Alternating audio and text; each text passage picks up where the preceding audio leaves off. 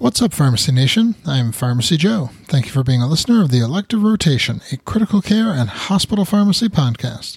This is episode 662.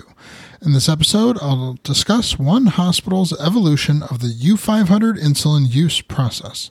I have all the evidence supporting today's show linked up in the show notes at pharmacyjoe.com/episode 662. Medication errors with U-500 insulin can be serious, and ensuring the safe use of this medication in a hospital setting has presented hospital pharmacies with considerable challenges. Recently, more tools have become available to facilitate the safe and error-free use of U-500, and one hospital has published the evolution of their insulin U-500 use process in the American Journal of Health System Pharmacy. They describe the evolution in 3 phases. In Phase 1, which began early 2015, the following enhancements were made. The electronic health record was updated to support the use of U-500 insulin multidose vials with insulin drawn in patient-specific syringes. Both the prescriber and the pharmacist were required to document the source of the patient's U-500 insulin dose in the electronic record, as well as which device the patient used to draw their insulin U-500 dose at home, for example, a U-100 syringe or a TB syringe. Because back in early 2015, there were no U-500 insulin syringes on the market. This had to be complete before dispensing could take place.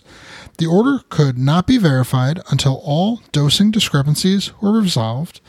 Prescribers were directed to order this medication through an ordering panel with options to give doses to patients with meals. And finally, an alert to the physician was put in place during order entry, recommending that the prescriber consult with endocrinology before placing the U-500 order. In Phase 2, which began in mid-2017, the following enhancements were made. With the availability of U-500 syringes, dispensing was moved towards drawing patient-specific doses in U-500 syringes instead of TB syringes. With this change, the EHR was switched to show the nurses the amount of units being administered rather than the volume. And finally, a passive warning on the MAR was provided to the nurse in the form of a warning message that noted the lack of a safety needle mechanism on the U-500 insulin syringe. And in Phase 3, which began in late 2020, the following enhancements were made.